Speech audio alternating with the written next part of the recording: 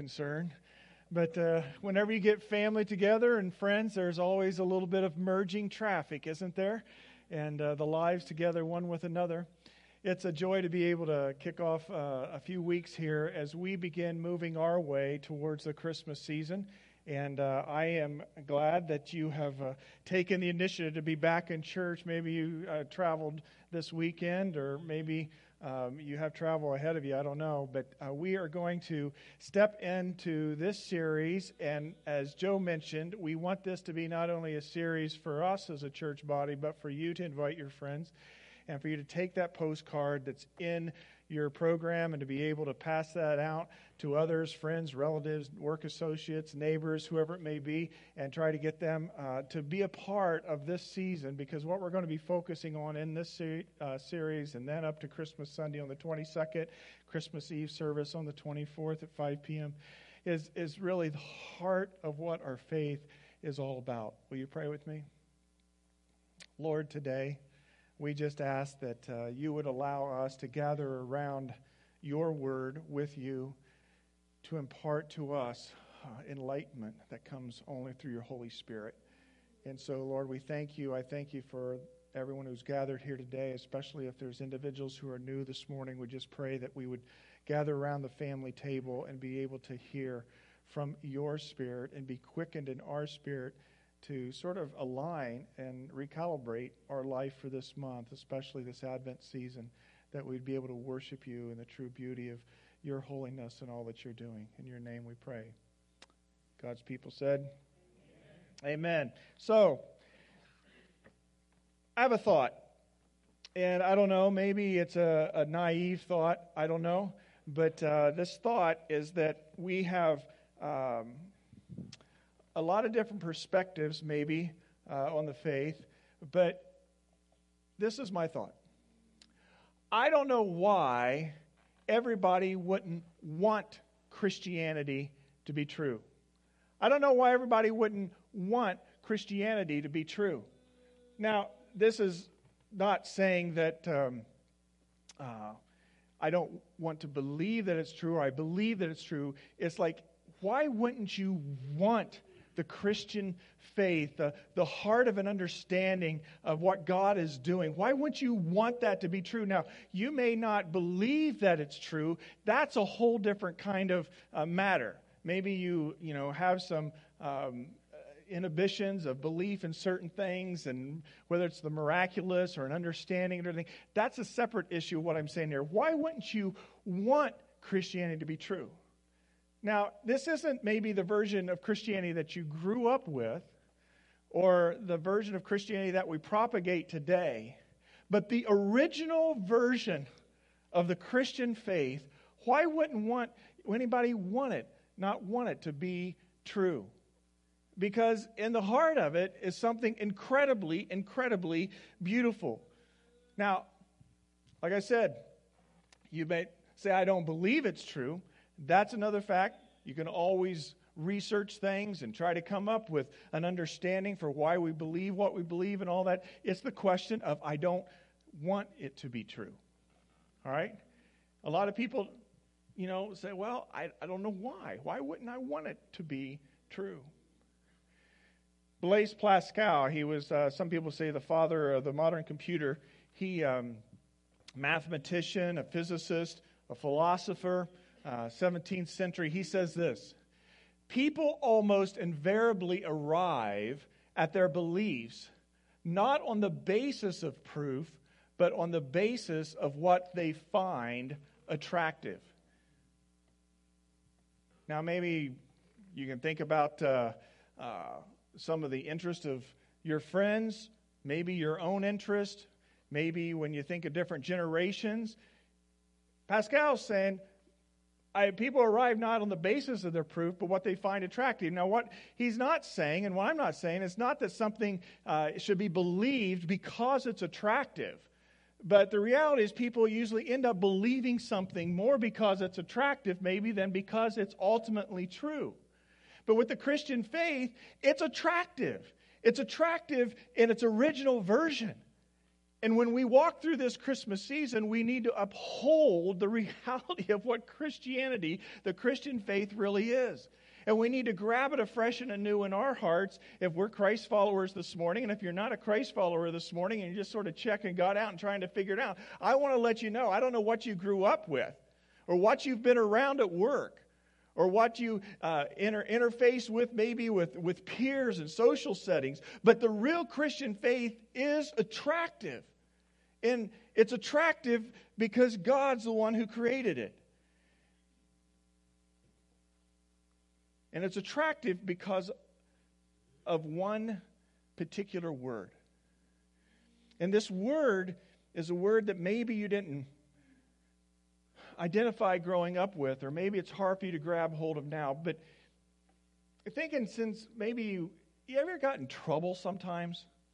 Like bad trouble, and you've been caught, like, I don't know, high school, middle school, college. You came home and your parents had everything laid on the table that they found in your room. And they said, look, it's right here. What are you doing, right? And you're thinking, oh my God. And you're thinking, okay, I need some help here because I'm in a bad place, right? It's a word that all of us desire to have. Maybe you come home late at night and your wife's waiting up for you and going, what's going on? Or maybe it's the husband that's waiting up for you. Maybe your kids are waiting up for you. Maybe, boss calls you into your office and he sort of has to have that hard talk with you. And in that moment, you're wanting this word. It's the word grace. Grace. It's what we crave most when our guilt is exposed. Grace. Could there be grace in this? But it's not just what we crave most when we expect it. I mean, when we're wanting it. It's also this. It's what we hesitate to extend when confronted with the guilt of others. Grace. Grace. That's what? Real. Authentic, attractive Christianity's supposed to be about. The original version. And that's what Christmas is about. You see, grace, when you're on the receiving end of it, it's refreshing. It's refreshing. But when you're on the other end of it, it's disturbing. It's disturbing. Because, see, when you're supposed to extend grace to someone else, it's sort of hard to do that if they've done you wrong. And worst of all, it's if they've done maybe a loved one wrong or a family member wrong. And it's hard for us to extend the grace. And so we have this mixed emotions. But it's refreshing when we get it extended to us. But it's disturbing or unsettling when we have to extend it to others. And so we end up being caught between these two tensions concerning this beautiful, attractive word about grace. But grace can only happen in the context of a relationship. And usually it has to happen when there's sort of in the scales of the balance, there's a deficiency on one end, there's some negative thing that has happened, and then the other scale has to give grace back and forth. Grace does not exist outside of relationship. It doesn't exist outside of relationship. We can't recognize or receive grace for what it is until we're convinced that we don't deserve it. And I've had to contemplate this statement that's up here. I'm sorry, we didn't define what grace is. Undeserved, unearned, unearnable favor. I must have missed one somewhere in here. Did I? My monitor's not working up here, Josh.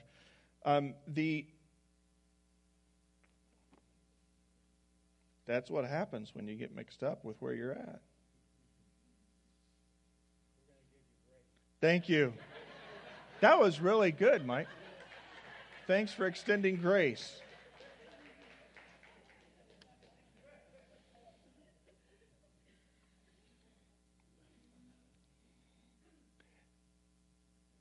the unsettling solution for almost about everything. That's the name of the series, right? But define it this way. Grace really is undeserved, unearned, unearnable favor. And I was contemplating the whole concept of grace and understanding that grace is mixed together with justice and mercy, and then grace is being given upon the top of that of things you didn't know that you didn't deserve. It's favor that's extended to you and I. But here's the key about grace, and this is the point I want to get into, a little lost track of. Grace cannot be experienced or understood unless you know you don't deserve it. Unless you know you don't deserve it. It's sort of like planning your own surprise party. If you're planning your party, it's not going to be a surprise. You can take that away and think about that today. You can't do it.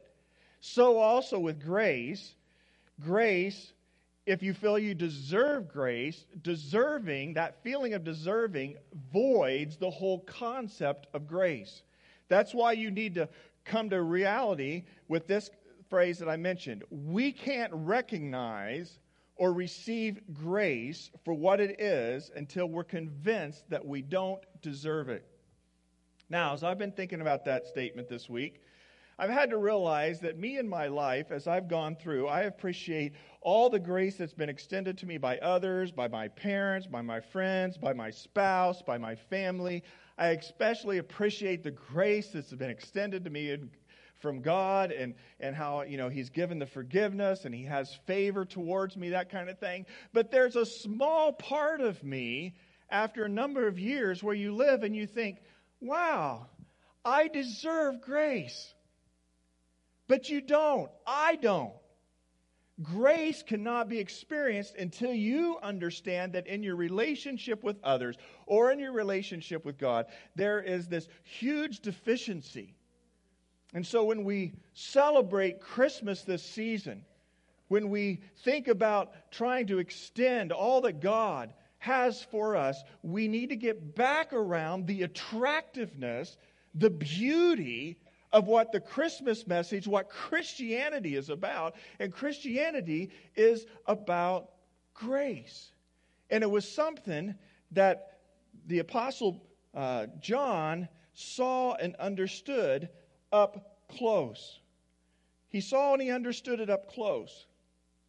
And that's why John, in his gospel, Matthew, Mark, Luke, and John, he starts out and he begins to acknowledge the beauty of the faith because God had to show up. God had to show up for us to understand grace because grace is only experienced within a relationship. We would have never known the grace of God without the presence of God. And so John, one of those who had an up-close view of Jesus Christ, one who lived to be very old, contrary to some of the other disciples that lost their lives or died earlier, John in his later years, he says, you know what, I need to sit down and maybe write this story to let people understand Jesus and what God did. And so he sits down, and he probably was blind. He was maybe an unlearned kind of Galilean. Sometimes they say, well, how could Galileans have written such incredible stuff of the Word of God? And it's because they sat down with scribes, and scribes usually had a couple languages that they knew, and they were able to articulate it. And so John, the Apostle Paul, John, he sits down, and he begins to articulate this beautiful story, this attractive story of the Christian faith, and a whole understanding of grace. And so you find in the first part of his gospel these words in John 1:14. The Word became flesh and made his dwelling among us. He says, now I don't know if I can really comprehend all this or how am I going to communicate to everybody, but you need to understand the Word, God himself, it's referencing there, he became flesh for us to understand this incredible, attractive gift of grace, God became flesh. He dwelt among us. He interacted with us. When we saw Him, we saw Him. We have seen His glory and the glory of the one and only Son. This is an eyewitness account. John saying, I lived with Him. I walked with Him. We talked with Him. We saw His miracles. We saw how He treated people. And we did it up close. This wasn't a you, me, or an I, me kind of thing. This is a we thing. That it wasn't a we. All of us. He's saying, we, the disciples, we were there. And so here we are 2,000 years later reflecting back upon it, especially in this Christmas month. And John is going to tell us about what he experienced. We saw His glory, the glory of the one and only Son. I can't comprehend this. Who came from the Father. He was sent from the Father, and He came, He dwelt among us, and then He puts this phrase right in the heart of the front part of His gospel, and the phrase that is important for us to grab a hold of as we refresh ourselves on the attractiveness of the Christian faith. He says, who came from the Father full of grace and truth. Both. He was full on grace. He was full on truth. He didn't sort of like mix the two, a little bit of this, a little bit of that. And that's what we try to do when we try to embrace these. A little bit of truth. This is the truth. Or, well, here's the grace, that kind of thing. And we end up, sort of getting a delusion, a diluted aspect of both of those. But Jesus, when He showed up, He was full on with grace, and He was full on with truth. And when Jesus walked and talked and He lived amongst the people and did the miracles, He was showing God to us. And that's why John understood. He knew through a relationship with God Himself, come in the flesh, Jesus Christ, that God is love. That His love was full on grace. Full on truth. Jesus called it out for what it is. That's sin. You're a sinner. But then He laid down His life for the sinners. He didn't mince words. He called truth out. But then He demonstrated what love was. Because love is grace plus truth. You sort of need it in parenting sometimes, don't you? One parent's a lot of truth, and the other one's a lot of grace. You need them together, otherwise the kids are going to be in a lot of problems. Full on love is full on grace. It's full on truth. Now, let me ask you, what background did you come from? Did you come from a grace background? Or did you come from a truth background? Some of us went to truth churches, some of us went to grace churches. And you can err on both sides. But it's full on, both. Full grace, full truth. And that's why we can easily say this of Jesus. Jesus never watered down the truth or He turned down the grace. He was full on all grace, all truth, all the time. And if you run into that, as they ran into it, with Jesus who came to set and establish a new day, you take steps back and you go, wow, that's powerful, but that's attractive. I want some of that. I'm in that way. A lot of times I find myself leaning towards the all kind of grace, and then I'm like, but there's the truth that has to be there. And then you're so much on the truth side that you realize that, yeah, man, some grace has to be extended. But Jesus, the gift that He came to bring, and John saw it, was all grace and all truth, all the time. There's a story in Scripture in Matthew 9 of Jesus walking with his disciples. And it's interesting because you got to picture the gang just hanging with Jesus, and they're going from place to place. He just healed a demonized person. He healed another person of a physical issue, and they had come on to their next place, and they came up in this interchange, this intersection, and there were the tax collectors that were gathering taxes, and so Jesus took his group, his entourage, over to the tax table to meet Matthew, where he's also referred to as Levi, and he's talking with Matthew. Now, tax collectors were at the bottom of people's opinion in life, in the public arena, because they were cheats. Yes, they were gathering taxes, but they were also very dishonest. And so here's Jesus, and he comes up to Matthew. He leans over Matthew. They'd done their business or whatever that was necessary there. And he asked Matthew, the tax collector, the sinner, to follow him. Now, can you picture Peter and Andrew? You know, John's hanging out there too, and James, the brother of Jesus, and they're like, "Oh, don't do that, Jesus. Please, Jesus, don't do that. We don't want him with us. He's not like us. Like, this is not going to turn out good," right? And, you know, Jesus, you just can't ask him to follow you. You've not even asked him to repent. You've not asked him to identify his sin. You just can't walk up to a sinner and say, "Come, follow me." But that's what he's doing. So they're having a bit of a cringe moment. It sort of becomes a little bit awkward, because then Jesus, like Jesus does, he takes it to another level, and he says, "I want to come to your house." And Peter and James and Aaron is like, "No, this is not going to be good. We're going to have to go to his house. Do you know his house? And you want his friends to come with him?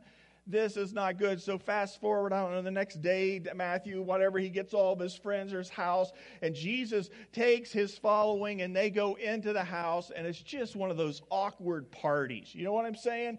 So here the sinners are, here these people trying to follow Jesus, and Peter's at the back sort of rolling his eyes and going, "Oh, gee, this is not good. And these people, I feel awkward being around them." You know, that kind of tension thing. It'd be sort of like if you guys, a bunch of you were at a party or out, and maybe you drank a little bit too much and get a little bit tipsy or whatever, and then in walk Carrie and Melissa.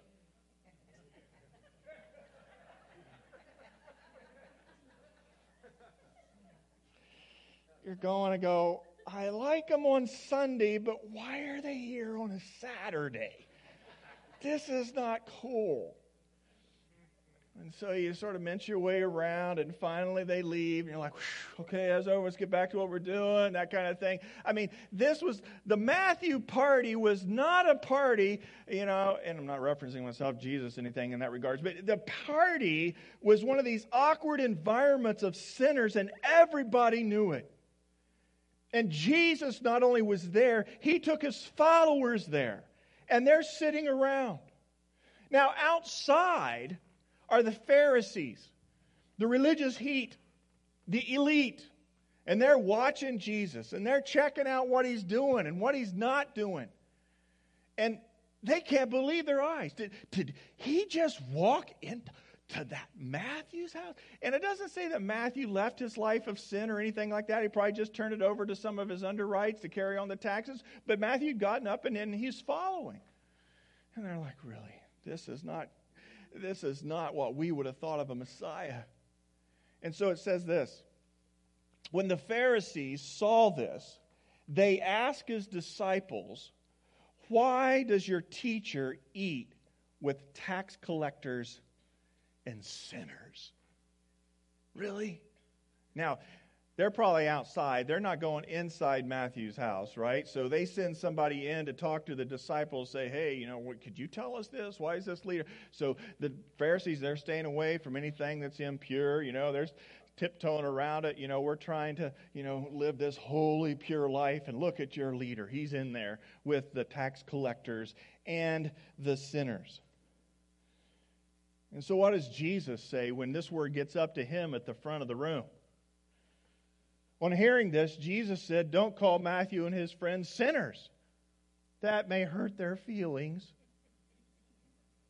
They may raise your taxes. No, that's not what he said. On hearing this, Jesus said, "It is not the healthy who need a doctor, but the sick. Go and learn what this means. I desire mercy, not sacrifice, for I have not come to call the righteous, but sinners." Now, can you picture Matthew in this environment? Here's Jesus had come follow him. He heard about him. He's checking him out.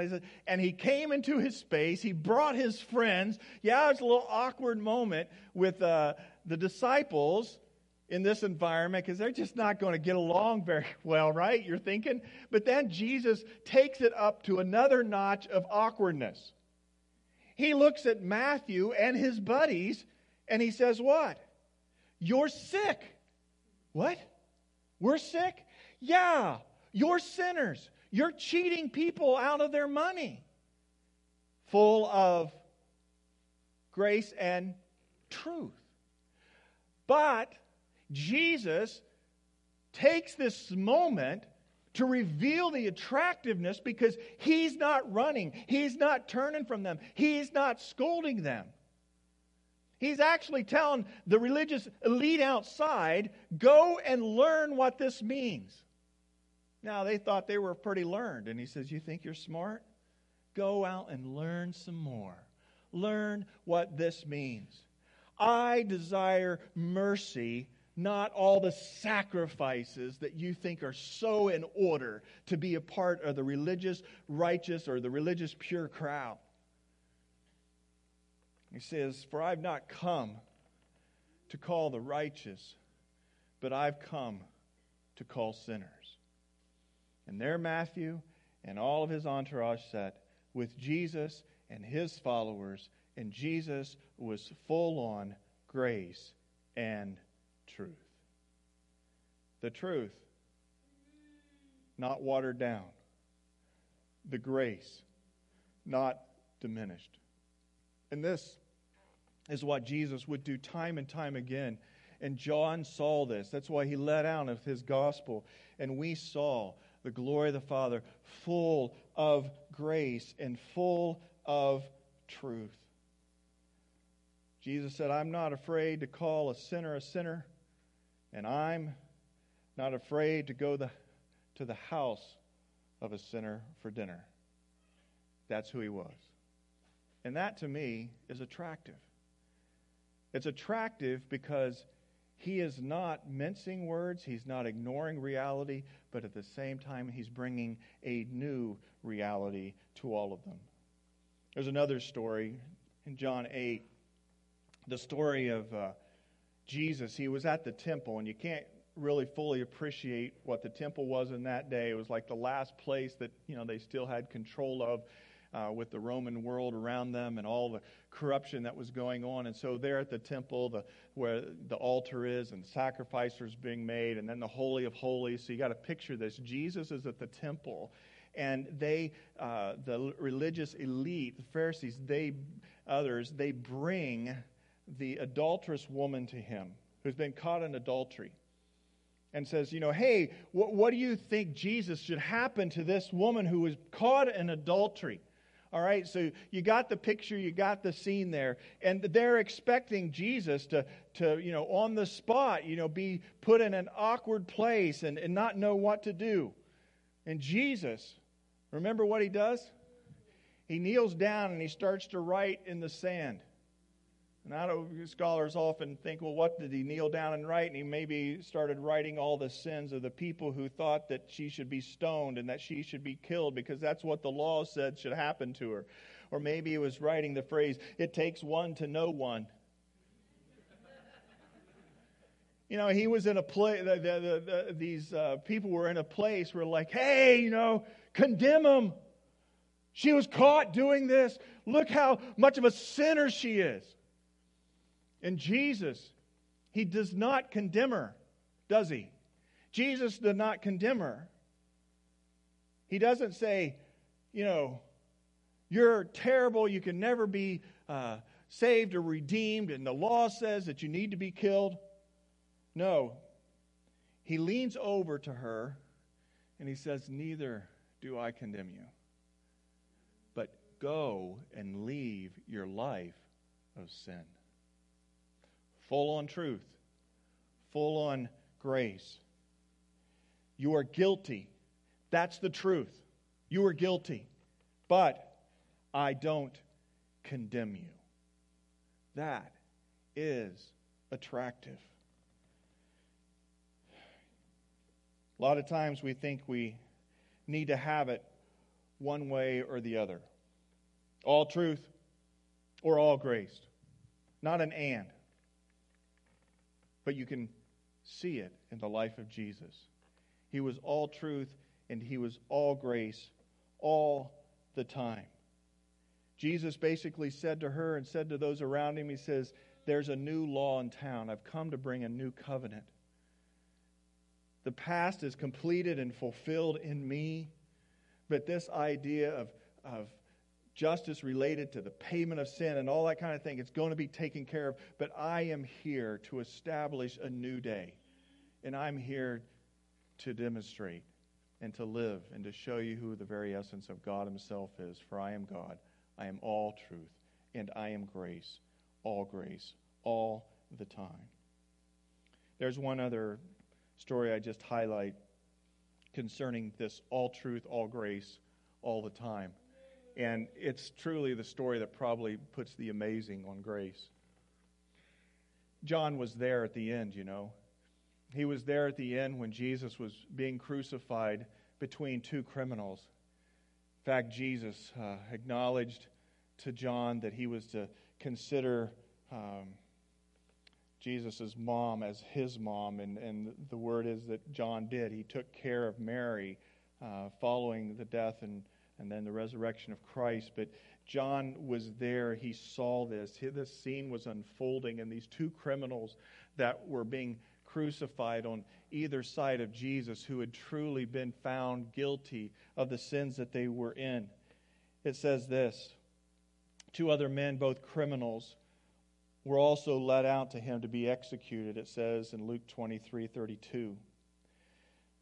When they came to the place called the Skull, they crucified him there, along with the criminals, one on his right and the other on his left. The people stood watching, and the rulers even sneered at him. They said, "He saves others. Let him save himself if he is God's Messiah, the chosen one." And both with the words of Christ and his followers, that's what he claimed to be, the chosen one. And so they stood watching all this, and Jesus on the cross, and they yelled out, it's like, yeah, go ahead. Save yourself if you're such a big shot. One of the criminals who hung there hurled insults at him. Can you believe that? You're in your last dying moments, and the criminal on the one side of Jesus is hurling insults at him, just like everybody else that's gathered around that crucifixion scene, the place of the skull. He was going to be defiant and angry and sinful all the way to the very end. Yeah, Jesus, show who you are. But the other criminal rebuked him. "Don't you fear God," he said, "since you are under the same sentence." So the criminal on the other side of the cross of Jesus, there was something in him that identified with this incredibly attractive person who he believed was that one that was chosen. And so I don't know what happened in this criminal's life, but somewhere in it, he had a heart that became bent towards being a believer in Christ. And in that moment, he wasn't like the criminal on the other side who was hurling insults. He had a tenderness, and he was saying, we're all sinners. We're all guilty. I am a sinner. So he identified with that. He says, "Don't you fear God," to the other criminal? We're all under the same sentence. We are punished justly, for we are getting what our deeds deserve. But this man has done nothing wrong. So he's looking at Jesus, the full embodiment of someone who was a holy man, who was righteous, who was without sin kind of understanding. This man has done nothing wrong. And so these phrases are being hoisted out of their body. It's being tortured on these crosses. And crucifixion is a suffocating kind of death. And so, maybe a sentence here, maybe a phrase there, and then, seconds pass or minutes pass, and then something else. So this back and forth exchange is going on. And John's seeing all this all the way to the point of the end of Jesus' earthly life. And he's going, this is incredible that Jesus is there, and what's he going to say with this? One criminal, he cries out and he says, then Jesus, remember me when you come into your kingdom. And you want to think, really? Right here at the last moment? Remember me? You're going to repent on the cross? And Jesus answered him. Jesus answered, he responds to him as they're all in this crucifixion kind of state. And he says, truly I tell you, today you will be with me. To which the criminal probably says, I know I'm with you up here on this skull mountain here. This doesn't help me any. But he asked that he would be remembered in his kingdom. And then Jesus, full of grace and truth, says, you will be with me in paradise. John, Jonathan, I go, really? Wow. I mean, Peter and Andrew and me and James, we've been following you, and this criminal is going to get the same eternity that we're going to get? And Jesus says, yeah. Full on grace, while there's full on truth. And you may not think that is fair. But grace is not fair. If you think that grace is fair, then you don't understand the gift of grace. Grace is undeserved, unearned, unearnable favor. And that was the gift that was brought through the incarnation, when God became a human body and showed the people of this earth what it means to be love. Grace is not fair because life's not fair. And maybe you're here today and saying, life's not fair. I hear you. But did you know something beautifully attractive? That grace is not fair either. Peter, remember what Peter did?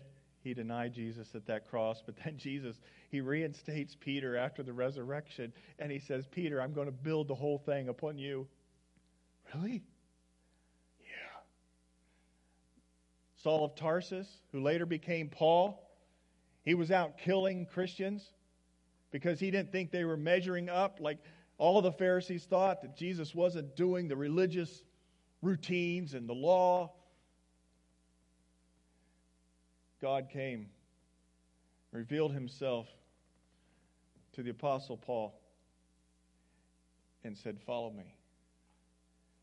Grace was extended to every single person that Jesus called, and grace is extended to you and I in our callings today. Now you may say, well, but what about justice and consequences? Where does that come into play? Or, is this some type of soft, easy, grace? And no. Grace, it's unsettling better than fair. And grace takes into consideration justice and consequences. And Jesus knew better than anyone about justice and consequences. And he looks at life, and maybe he looks at yours, and he says, the consequences are crushing your life. He saw the consequences of sin. He saw the consequences of living in a life that didn't have unsettling grace abounding. He knew everything about it, and we'll address it more next week. But there's not this discarding of justice and consequences in God's grace. It's a beautiful, complementarian kind of thing that comes together.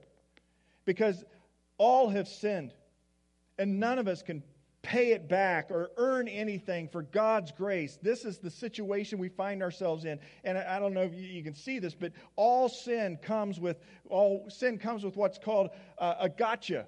I got you. I got you trapped. I'm crushing you. I'm going to destroy your life, or I'm going to keep you away from everything that's beautiful. Sin comes with this gotcha, but Jesus came to get you and to save you and to bring you out of that. And that's what He's doing again this month as we share together. I don't know why everybody wouldn't want Christianity to be true. I can understand why some people don't believe that it's true, and that's sort of a different matter, and that can be addressed. But in its purest form, in the original Jesus version of the Christian faith, why wouldn't our culture want grace to be true? We watch television and we see the horrendous stories of murder, crime, and abuse, all that goes on. And then you hear the story on news about somebody giving grace or extending service to one another or kindness. And you go, oh, I love that story. Isn't that great? Why is that? Because inside of us, we want grace to abound. We see the justice and consequences of sin. And Jesus came to say, sin has got you, but I came to get you. And I'm going to pull you out of that.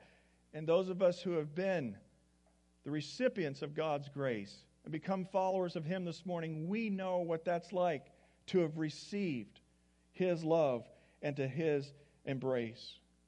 Luke 16:16 says this, the law and the prophets were proclaimed until John.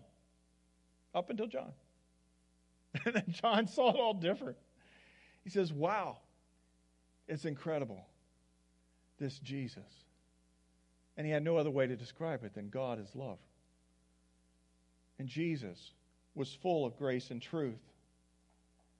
But then it goes on and it says, since that time of John, the good news of the kingdom of God is being preached, and everyone is forcing their way into it. The good news this season, the good news is embodied in a person, Jesus. And the good news can be summarized in a word, grace. The Word became flesh and made His dwelling among us, and we have seen His glory. Glory is the only one, the only Son, who came from the Father, full of grace and truth. I don't know if any of you reflect on the date that it is today. Today is December 1.